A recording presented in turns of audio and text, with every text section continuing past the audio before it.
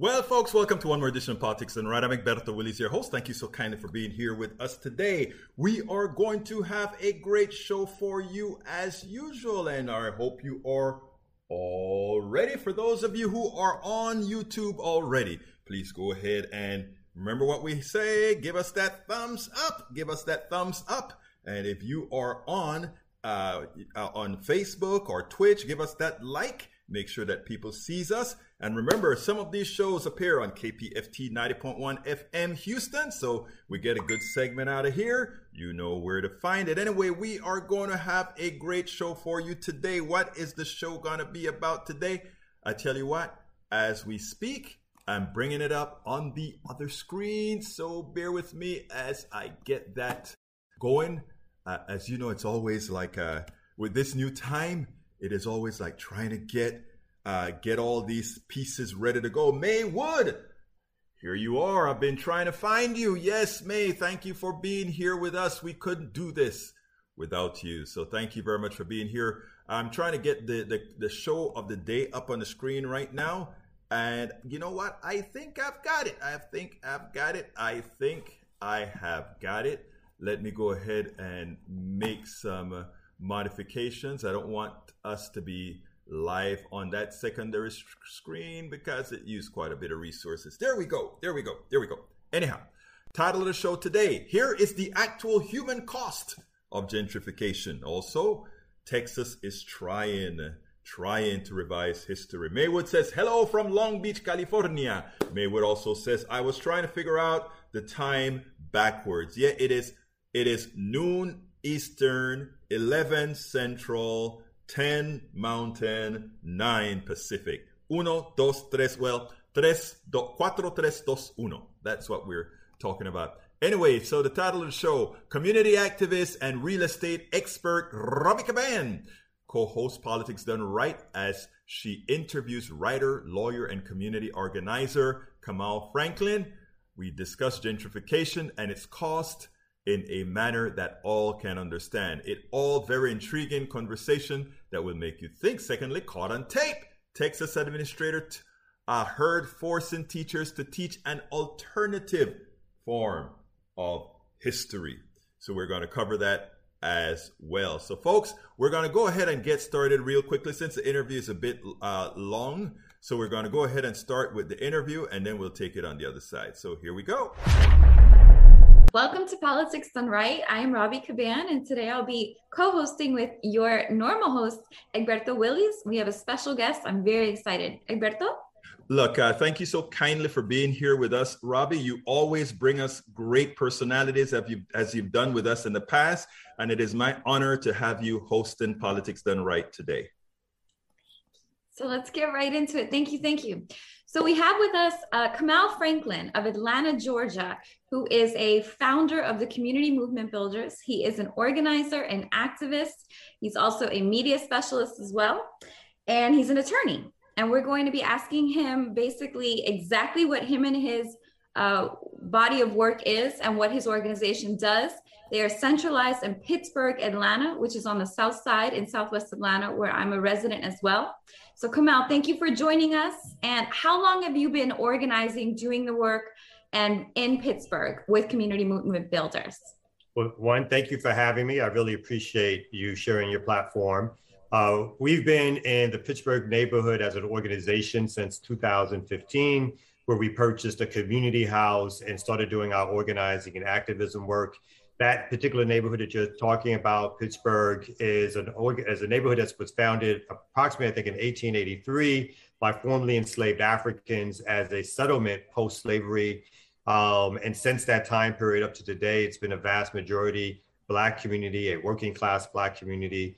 But like all communities in Atlanta, it is under the threat of gentrification. It is under the threat of displacement for working class folks. Atlanta, again, like a lot of cities across the country, is experiencing this tremendous growth in corporate development and new housing that's being built for middle class and upper middle class people, which is slowly pushing out working class and poor people from major cities.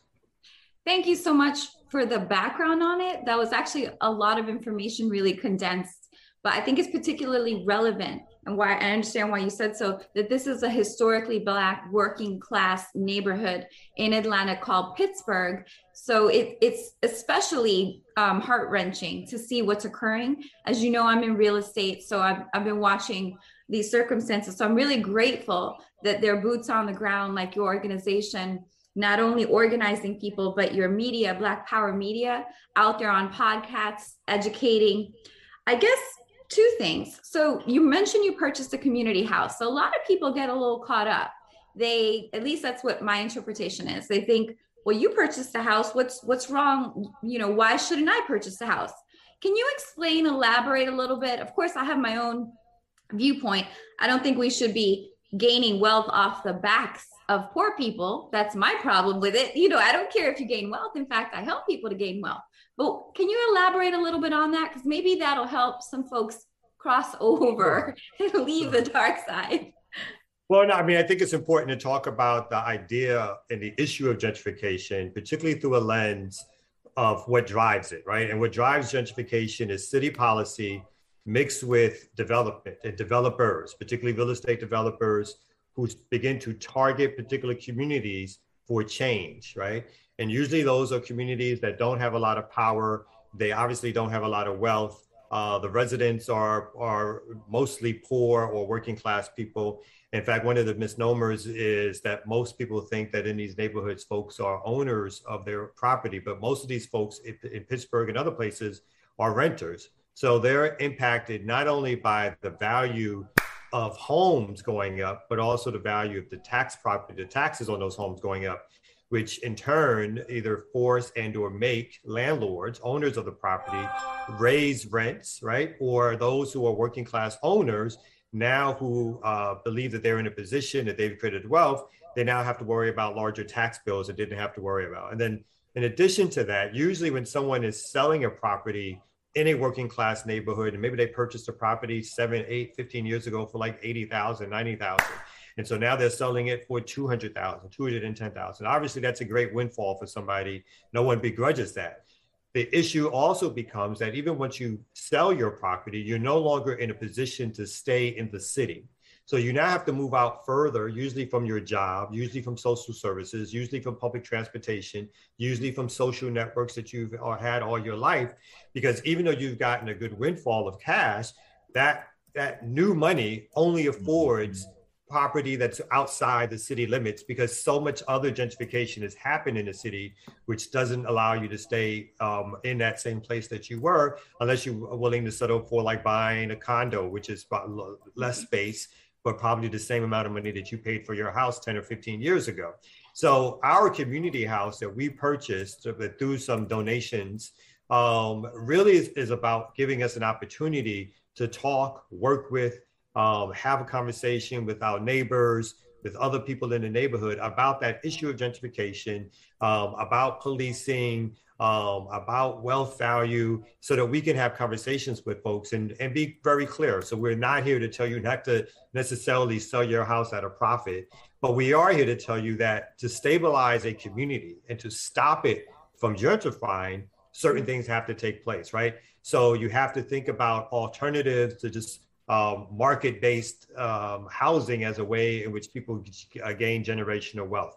You have to think about land trust. You have to think about keeping your homes. You have to think about challenging people on the neighborhood association or challenging city councils around how development happens in your community, because a lot of times this development happens and most of the folks who live, whether renters or owners, have very little say in what development actually happens in their neighborhoods and in their communities.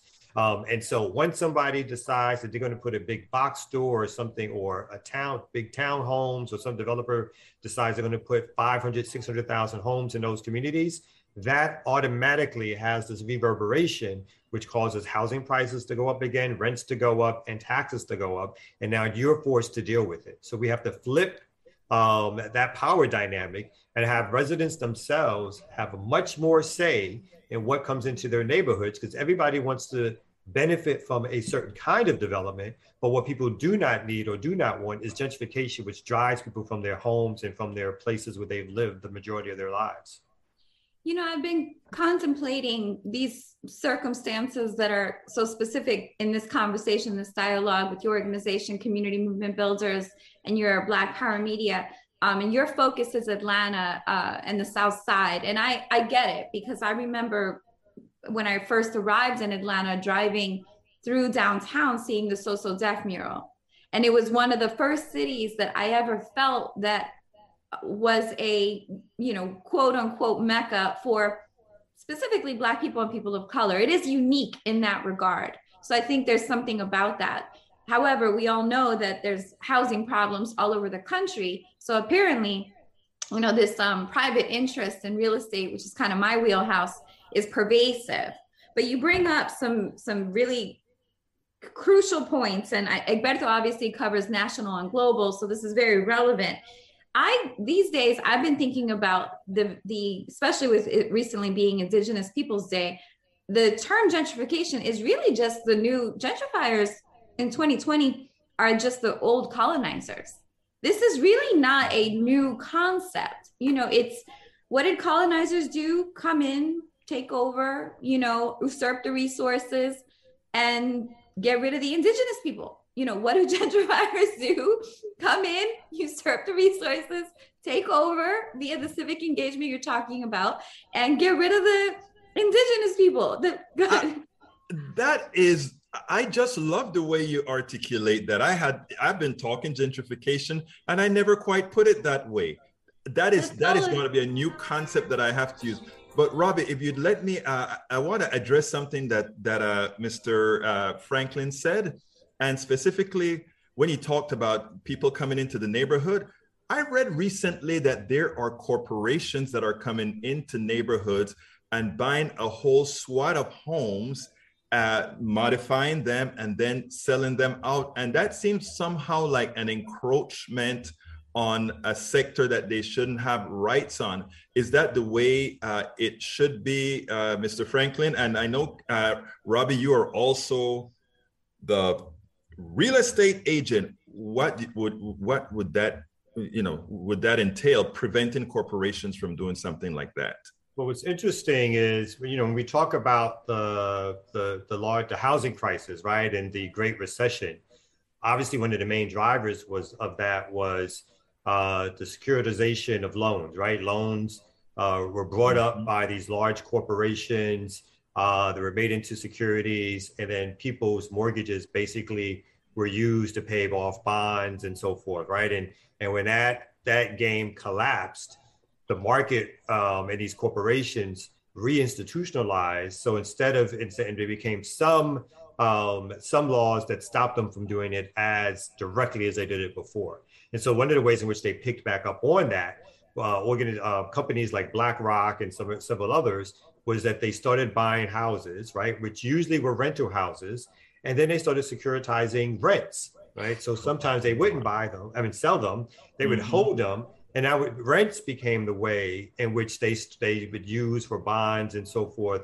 And so that's part of what's happening now too, is that these large corporations, multi-billion-dollar corporations, are now buying up properties on courthouse steps at prices that regular folks can no longer afford. And even though there's this issue around housing being a commodity, we all know that one of the old time ways that working class folks would supplement their income when they were in a position to might be to buy a second home and rent that out, right? And so that kind of working class ethic of like, I'm building my wealth, I got a second home that I'm renting out to somebody down the block or someplace else, and it's supplementing my income to providing somebody with a good home. Even that form of sort of a ethic is now leaving that market, and it's strictly around who has the most money to buy the most property at once so that they can do bigger things with it. And so it's the further commodification of housing and property. And housing, obviously, in the United States has never been thought about as a human right or something that we deserve just because we're born. It's something that strictly becomes this commodification of like, we have to sell it at the higher price, buy it at whatever at the highest price, we fix it up to sell it again, to move again. And I think that type of sort of ethic, capitalist ethic, pervades the housing market. And it partly, again, is getting us back to this sort of rush in uptick again in housing prices and rents that again is fueling the gentrification, the subtle colonialism, the ethnic cleansing, right? That all of that, which is basically now, what we sometimes wrap up in simpler terms of saying that gentrification. So Kamal's an attorney, so I'm gonna basic that down for the regular people who, because when he speaks, and so you do this, Egberto, too, you bring in like 5 different topics, and it's very complicated with very big words. So let's break this down a bit. I have to do this a lot in real estate. You touched on a lot. The reason I brought up the gentrifier Colliner parallel is because the face of it, I see people commenting sometimes. We had a groundbreaking ceremony the other day here. I sent it to you, Egberto. And our mayor, Keisha Lance Bottoms, who's a Biden pick and favorite, a Democratic darling, I guess, said it's all about planning. And so when Kamal brings up, the targeting of communities, the truth is that is facilitated through our planning. And, Kamal and myself have been witness to these real estate for-profit tours run by City Hall. And at the same time, these for-profit tours that brought in, all these companies and developers and so on, there were no protections on the legacy residents. In fact, they weren't even warned.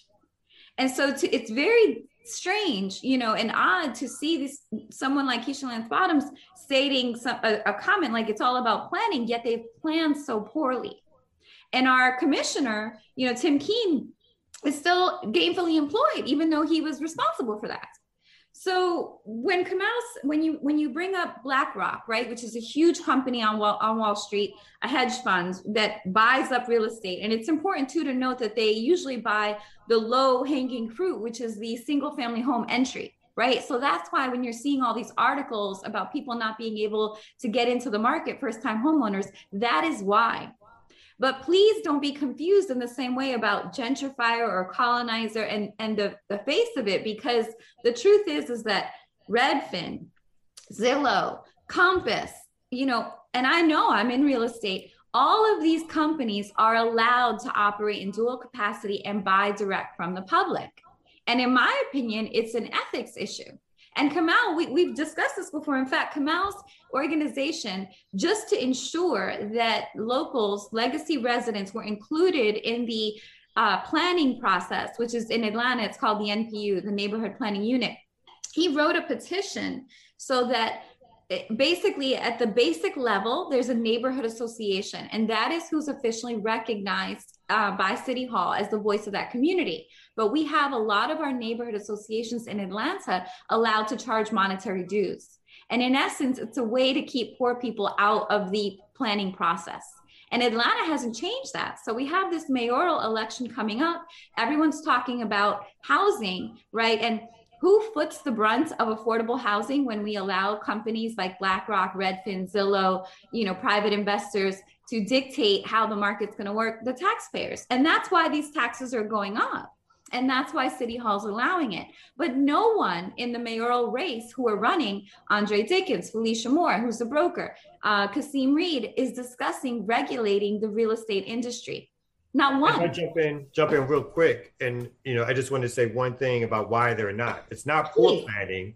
It is the plan, right? So these things that happen they're not accidents.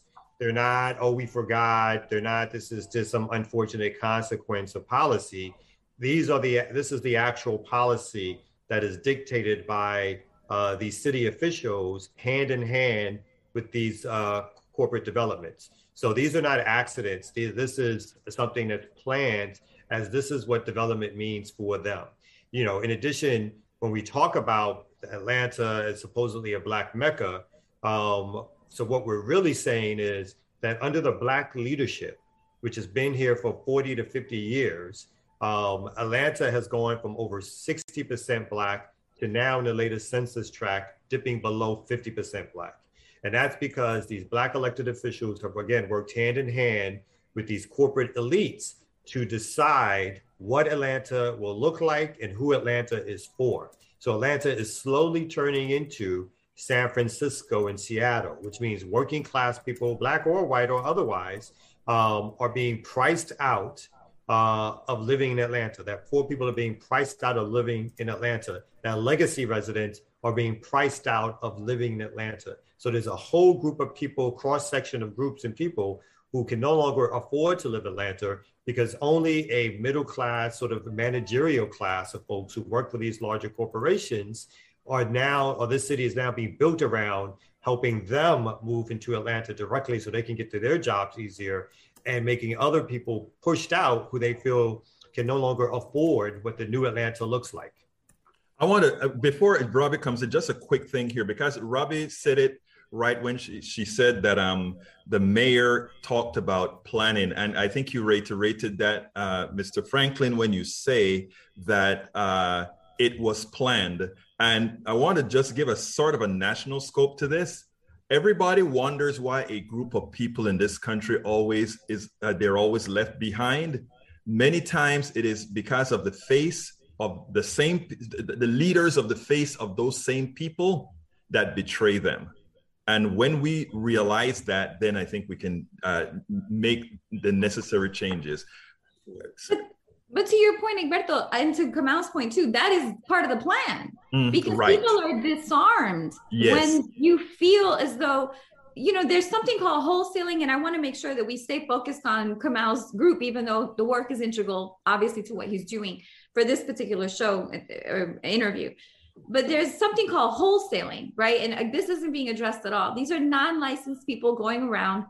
And unfortunately, they are in bed to some degree with agents, with realtors. You know, I'm one firm, so it doesn't really matter if I don't do it. But what you see often with the wholesalers is that wholesalers tend to be of the demographic of the target community.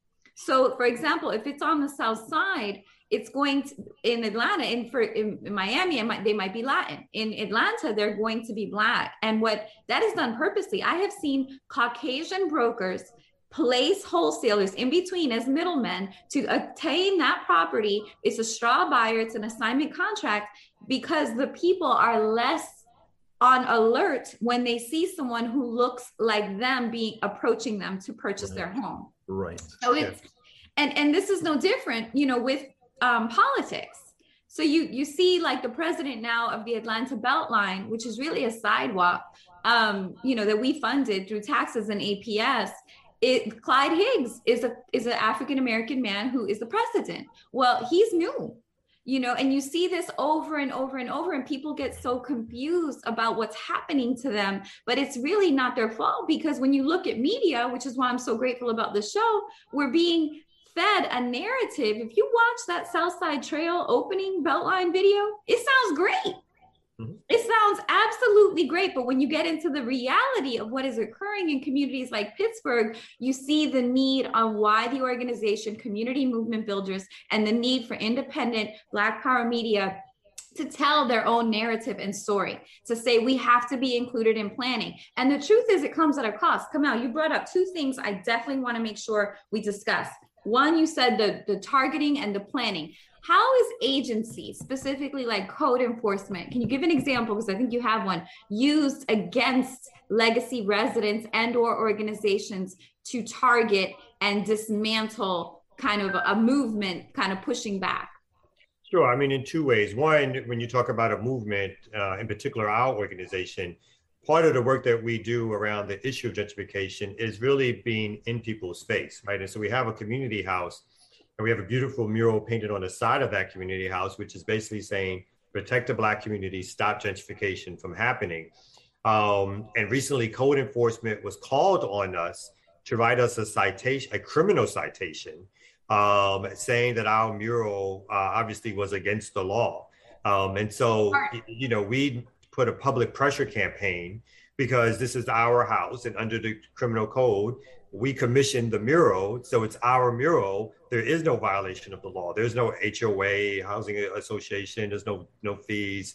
This is a regular home that we purchased, that we own, and we have a right to decorate that home as we see fit. And so the city had to back down from the issuance of that citation, but only after public pressure was put on them, and this became something that we put on social media, that folks got to see and check out.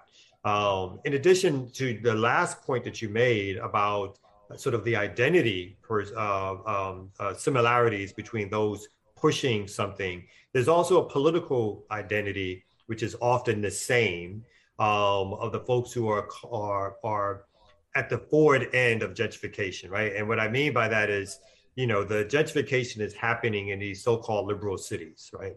These liberal cities, which are supposed to have the interest, again, who on their platform put forth that they are siding with, they are supporting, again, working class folks, folks of color, poor folks. But it is these liberal cities across the country. I'm originally from Brooklyn, New York, right? So it's across the country that gentrification is taking hold. So at the same time, you have folks talking about stopping climate change and representing different large national issues. These folks are, again, working with, supporting these large corporations and these local big corporations to push housing prices outside the barriers, housing and rental prices outside the barriers of what working class and poor people can afford. And then they just shrug their shoulders like it's outside of their control, where you are the political apparatus, right?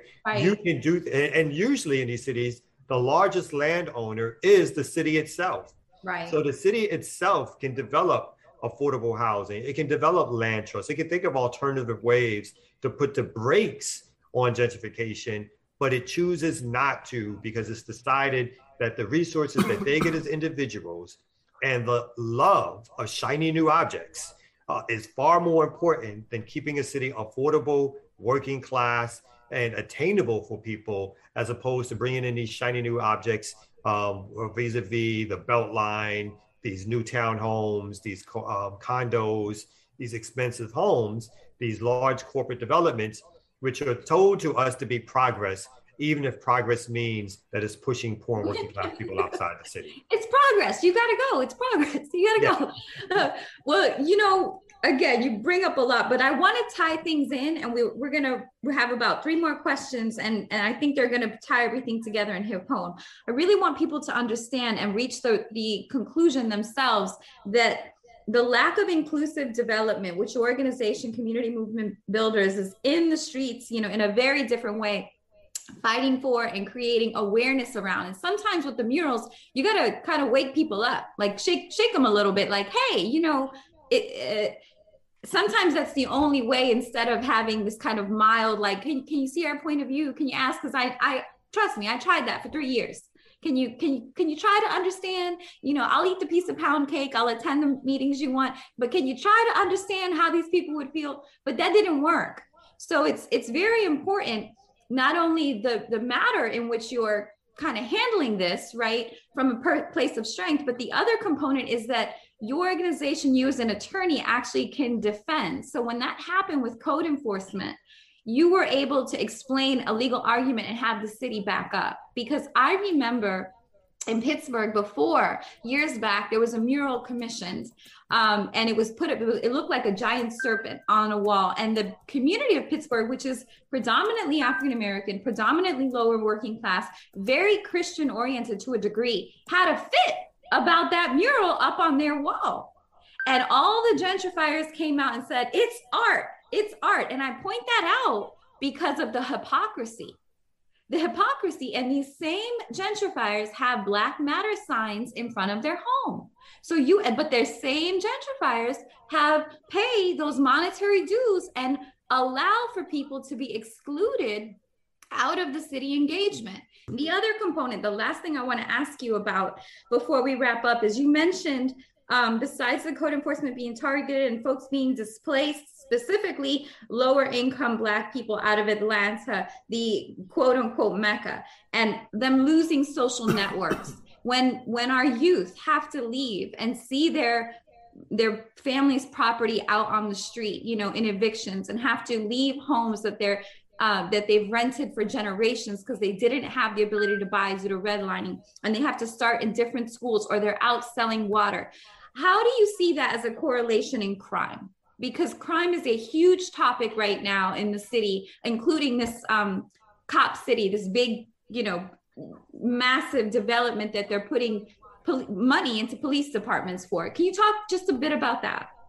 So as we know, gentrification has several drivers, and part of those drivers are the actual use of the police against, what we may call the indigenous population, right? The use of military force, the use of criminality or criminalizing people so that you can arrest, harass, relocate people outside of their neighborhoods.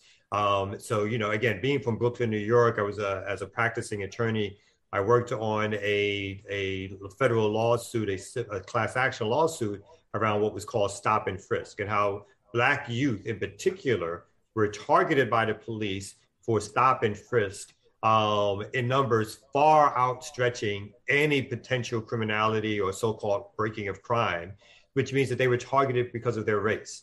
That's a system that in some ways is nationalized, right? Communities of color are over-policed. They're over-ticketed, they're overstopped, they're over-arrested, obviously over-convicted and given longer sentences. And this is partly how gentrification works, to start targeting these communities, having these people move out, protecting the white gentrifiers. And you spoke about the gentrifiers themselves. And that's part of the dichotomy, is that the gentrifiers who, they think of themselves as lovely people, and some of them may be lovely people, but when they come, they're not coming to share a community. The instincts are that they're coming to take over a community and to displace a community. And so again, another quick short story. In Harlem, there was a famous, in Harlem, there's a park called Morningside Park, euphemistically referred to as Marcus Garvey Park, where every Sunday you would have African drummers for literally a decade who would perform in the park. And that was sort of a spiritual practice for folks in Harlem to either gather or hear the drums. As gentrification proceeded, new towers were built, condos. The new white neighbors started to complain to the police about the drumming so that they can have the drumming stopped, right? So their input into the community was that the quote unquote indigenous culture, the lifestyle, all of that had to go to make things what we consider to be safer. And lastly, I'll say, no one says that poor neighborhoods are some paradise. Poor neighborhoods need resources, right? But people still have social networks that they depend upon, that they live through. But the issue is, who should have the power to make the change and development that these neighborhoods need? Should it be the people downtown? Should it be the real estate developers? Should it be the big corporate hierarchy? Or should it be the people themselves who are in need of the resources, in need of new development that fits their needs as a community, as opposed to having development that pushes them out? Kamau, I want to thank you. Egberto, I want to thank you because I'm hoping that this interview and discussion with you and dialogue will awaken some people. I hope it will spark some folks, especially our gentrifiers who have the influence, to ask themselves, should I be supporting holistic development? Should I be more aware? Should we have walk-in community centers in every 3-mile radius in these divested communities for legacy residents, because they have been damaged, and need assistance beyond what I've received in my life? We can level things out and cost and not incur the costs, the capital costs and the human costs, by supporting organizations that support people on the ground. And that would be your organization, Community Movement Builders, Black Power Media, who support holistic development, who are the voice of the people. You're doing the work, but obviously we have to support you. So I beg people to go to your Twitter, your site, visit the house, disagree when people are harassing the organization at the level, or do not participate in it. Say, no, I don't condone the harassment of anti-gentrification organizations who are doing quality work. So Egberto, thank you, bro. Thank you for making this happen. Thank you for doing the show, Robbie. I think this is exceptional. And for brother Kamau Franklin, I've always been a fan. Thank you so kindly for what you are doing in your community. That is reflected all over. We have several events coming up, including on the 21st, we're going to have an event at Morehouse to talk about the issue of gentrification here in Atlanta, Morehouse College, to talk about the issue of gentrification and over-policing, and actually Morehouse's support for some of the policing activities which are impacting not only their students, but the surrounding Black community that they've been a part of. What is the best way for people to get to you and help you? Give us one specific link that's a catch-all. Best link is communitymovementbuilders.org, which is our website. People can find out about our work, and people can also contact us directly to learn how to get involved or how to support us. And we have a donation page and all the rest of it. I want to thank everybody for tuning in. I want to thank Kamau for making time for us and speaking so plainly and being so brave and bold. I'm very grateful. It gives me hope for what's going to happen. I think the work that he's doing and the work that Egberto's doing is changing things. And I want to thank Egberto for making this happen. And especially I want to thank the Politics Done Right posse for watching, tuning in. Please, please, please share, and please go to the Community Movement Builders site and support their efforts. We spend a lot of time deconstructing the news, trying to parse it. Well, folks, I hope you enjoyed that. Robbie is a community activist out there in Atlanta. I don't know if you guys remember that she did several stories for us, including the one where she did Tyler Perry's studio being built in the neighborhood, and many of the people in the neighborhood, which was an underprivileged neighborhood, could not really partake of the spoils that came out of Tyler Perry's doing. So she does a whole lot of good work in Atlanta, both as a real estate agent or real estate expert agent. I don't know all the different permutations of real estate, as well as other things. Before we get started, we are past the halfway mark of the show, so you know what time it is. It is time for me to say, guys, I would appreciate if you will support the program. How can you support the program? If you are listening on YouTube, you can go ahead and click on that join button and become a part of our YouTube posse by clicking join and becoming a member of our YouTube channel. You can also, if you're not on YouTube, if you're on some other network, you can actually just go to politicsdoneright.com/YouTube. That is politicsdoneright.com/YouTube, which I just placed in the field. Alternatively, you can support us on Patreon. We want 1,000 members on Patreon and 1,000 members on the other one on YouTube. So please go ahead and consider as well going to politicsdoneright.com/Patreon. Let me tell you, some people have done half and half. They said, "Oh, I want to give membership on both of them," and they'll give half on politics, half on YouTube, the politicsdoneright.com/YouTube, and half on Patreon. Alternatively, we always like PayPal, so you can always go to PayPal and provide a support on PayPal. You can either do one time or monthly, however you choose. You can support us by purchasing our books. How do you purchase our books? Just go to politicsdoneright.com/books, politicsdoneright.com/books, and you can also support us by going to our store and getting t-shirts, all that good stuff. And how do you do that? Go to politicsdoneright.com/store, politicsdoneright.com/store. And since I have all these different links that show how you can support our program, I have a catch-all where it has all the different methods of support, and you can do that by going to politicsdoneright.com/support, politicsdoneright.com/support. So I thank you guys for always being there for me. I want you to know that we are now, for the time being, we are out of DC. I'm in the small apartment of my daughter in DC. As you guys know, I'm taking care of my daughter who has suffered a second stroke, but she is on the mend and she is going to do fine. And we are going to make sure that she comes back 100% and finish her medical training and all that good stuff. I told her the sky remains the limit no matter what, because, you know, we are a village together. So you guys are the ones who made it possible for us to have the same quality of show, if it's even a bit more difficult to do because of space constraints. You all have been responsible for new equipment that allowed us to do this. So to the PDR posse, to family members and friends, I want to thank you for being the ones that allowed, in as much as I have to do this new task, for Politics Done Right to go forward in a professional manner that it has always been. Julie Henderson says, so happy to hear your daughter is doing better. Bless your family. Thank you so kindly. Nanette Bird-Smith says, Team Ashley. Thank you, Courtney. Give her love to Ashley. And so I thank you guys. Puffin says, blessings to Ashley and all your family, Egberto. Muchas gracias. Okay, let's continue with the program. But the depth of thankfulness in the heart from the village, again, like I said, the PDR Posse family and friends, it gives me the constant hope in everything I believe in. When I tell you most people are good, and there are few infected apples that get into the barrel that tries to change that. Don't allow it.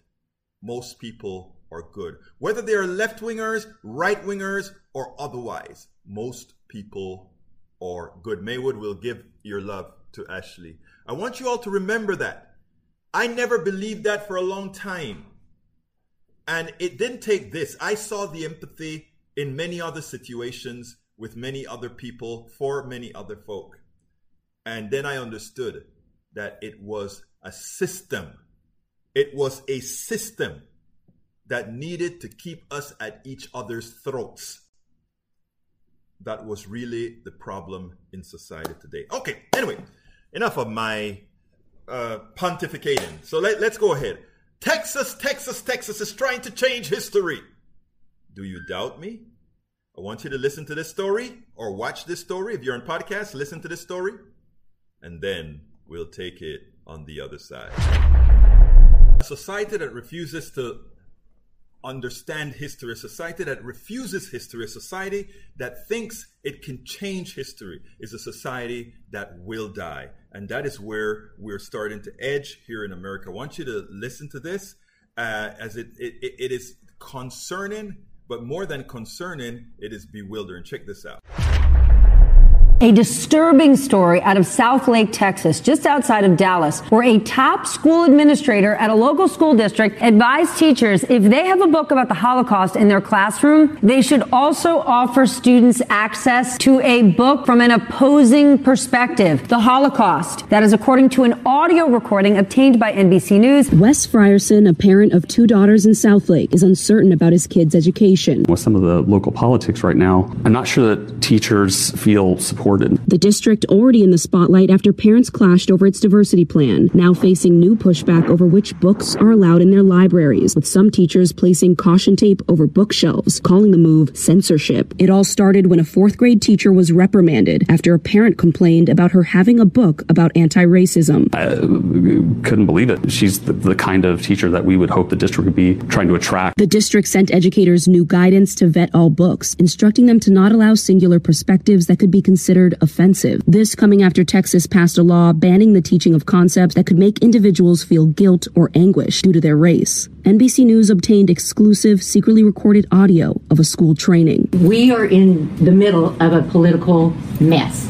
The director of curriculum, Gina Petty, offers an example for teachers. Balance books about the Holocaust with an opposing view. Make sure that if you have a book on the Holocaust, that you have one that has opposing, that has other. How do you oppose the Holocaust?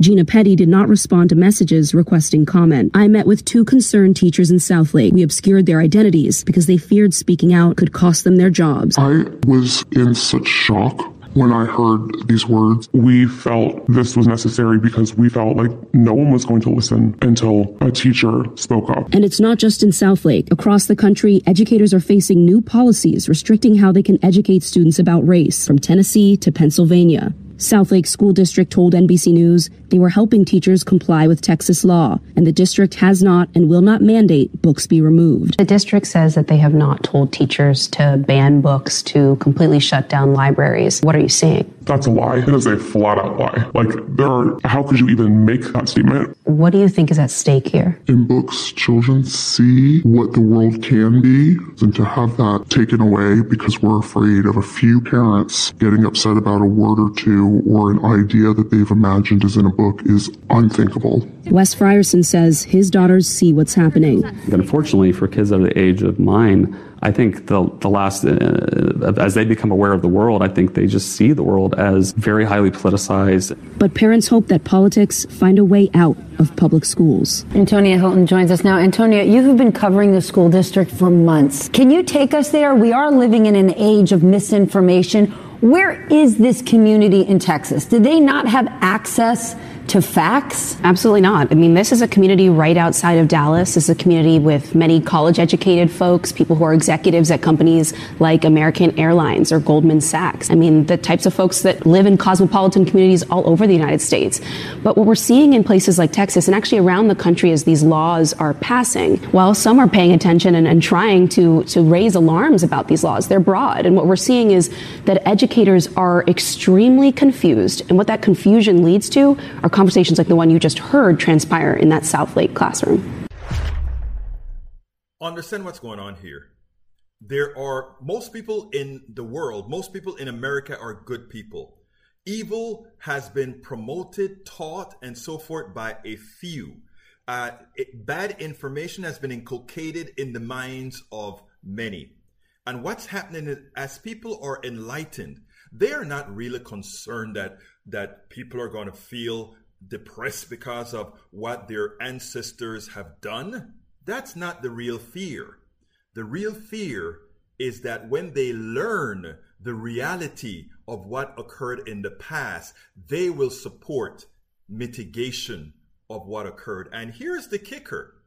The problem is they will then also realize that we are all in the same boat and that it is a few who's using the angst between different groups to create friction to prevent those that are pilfering us all from getting together and demanding what's ours. It's all a plan. It's all detail. It's all underneath the layers. You see, it is all a plan, right? Here's the deal. Why, they're making it one believe that the reason they want to stop having these racial discussions in schools, etc., is that somehow it's going to make white kids feel bad, depressed, because they look like the villain. I don't know of anybody who really thinks that way, right? They didn't do anything. Anybody, irrespective of ethnicity or whatever, you can think of a relative, a friend, or something, an association that has done something wrong, right? And what do? You make sure you don't do it. But what they're scared of is that as we learn about what has occurred and also learn that the true beneficiaries of all this evil was but a few, everybody then unites against those who have always perpetrated that evil. I want you to think about that. This isn't about scared about these people's feelings. If they were scared about how people felt, they would not be concerned about giving people the necessary health care that they need. Because health care affects everybody. They wouldn't be they wouldn't be all that concerned about doing all the right things. But they are. This is all intent on being scared that all Americans share the same information, the same truthful information base. Because if that occurs, the conclusions of said enlightenment will be the same. And that is our current, not only economic system, our current socio-economic system, our current social economic construct, the way things are built, the way things operate would change, because we will all see things as they truly are and not based on preconceived notion, preconceived misconceptions. You see, the puppeteer continues. The puppeteer is scared. The puppeteer knows that an enlightening America presents a problem. Roberto Luis, mi hermano de Panama, says, we all need one love. Yes, sir. And one love is Roberto Luis's call sign. We always end our conversation. Take care, my brother. Adios, hermano. One love. We are all soldiers fighting for humanity to be loved and respected. Tell my goddaughter we are so blessed and proud of her progress. Prayers is infinity. One love, Padrino. He's our godfather. That's Padrino. I lose my daughter's godfather. And that is Padrino in Spanish. Anyhow, deep down, if you feel bad, change the future to not repeat history anymore. Who said that? Puffin. That was beautiful. Julie Henderson asked the right why they call indigenous people defending their land and culture as savages, because they defended their land and culture against somebody who wanted to take it. What else have we got here? Para ver, Fonsui. Welcome aboard, Fonsui. Democracy falls one citizen at a time. Each person who stands aside or doesn't act because they need to get theirs or even just get by is one more blow to freedom. Man, I got some poets out here. Fonsui, me gusta eso. That was beautiful, Fonsui. Let's see. Let me get up to the top now. Julie Henderson says, ask the right how many slaves were brought to the New World from Europe as slaves in chains. Exactly. Para ver, Puffin says, beautiful, Fonsui as well. World peace, respect all from Julie Henderson. We also have May Wood, who says, I simply don't understand how you can have a different perspective on the Holocaust. You cannot. But again, remember, we will not be replaced. Remember the marching in Virginia. We will not be replaced. I was sold on old car. I'll buy a book, thanks, but my books too. The Art of Betrayal by God and the Book of Judas. Hey, I don't think you sent me information to promote your book. I'm assuming. PDR mission statement inspires and brims with goodwill. Worth reading. It's first thing you see. politicsdoneright.com/support. Thank you so kindly for your support, E2247. Let's see what Julie Henderson says. Defaulting to public services creates a prison for custodial parent and child. We also have Courtney, the SLP says, Howard University students are currently boycotting gentrification as we speak. That's my daughter's university, where she is in med school. She only had 3 months to go and the stroke hit. But like I tell her, pause, but we move on. Kimberly Mitchell, there is one where this is where the narrative comes in to make it our moral imperative to meet these demands without complaint. This is what will be called good character. And you know what Politics Done Right is filled with? People with good character. Please, folks, remember to share these programs. Please, folks, remember to promote the show. Most of our show is seen on podcasts. Nanette Bird-Smith, thank you. Most of our show is seen on podcasts, but I'd love to build a larger live audience. We're kind of in transition now because we just moved from 3 o'clock to noon. When my daughter comes back to the apartment, based on how we're going to do our exercising and schedule, etc., I would decide if this show has to remain at noon, go to 3, or maybe some other time. But I tell you what, I would love for all of you to chime in. Send somebody create a page or something, or if you want to just send me an email suggesting times that you would prefer to see Politics Done Right in the order that you'd like to see. Like, my first choice will be 3, my second choice will be noon, my third choice will be something like that. And remember to put the time zone in there, because we have people that span all time zones and all countries, so we'd like to hear that as well. Julie Henderson says, eliminate prejudice, equal court cases should be prosecutor X and defendant Y. Identification creates prejudice. Yes. Puffin says, very good advice. Pause, then move on, Egberto. No hurry. All good things in all good time. Jerry Garcia from the Grateful Dead? Yeah. So, folks, let's continue. Let's see. We are near the end of the program, and like I always do, I do one last ask. So I will do one last ask. Please consider becoming a part of our PDR Posse via YouTube by becoming a YouTube member. We have thousands of YouTube subscribers. We'd love some of you to be converted into members. Please go ahead and go to politicsdoneright.com/YouTube or click on that join button. Alternatively, you can become a patron, which is just as good. We try to keep our giving on different platforms in case one crashes or whatever.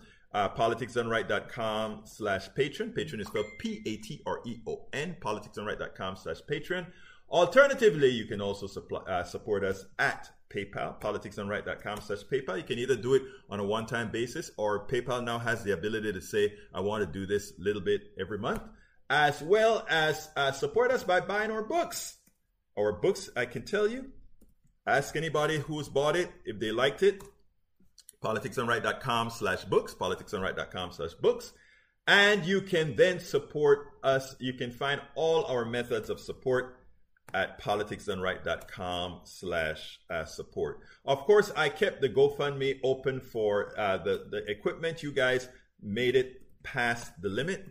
Anything that goes in there, help us defray other costs. Thank you so kindly, folks, for always being there for Politics Done Right. I couldn't do this new venture. You know, I left my software company for an altruistic reason, but we were able to do this.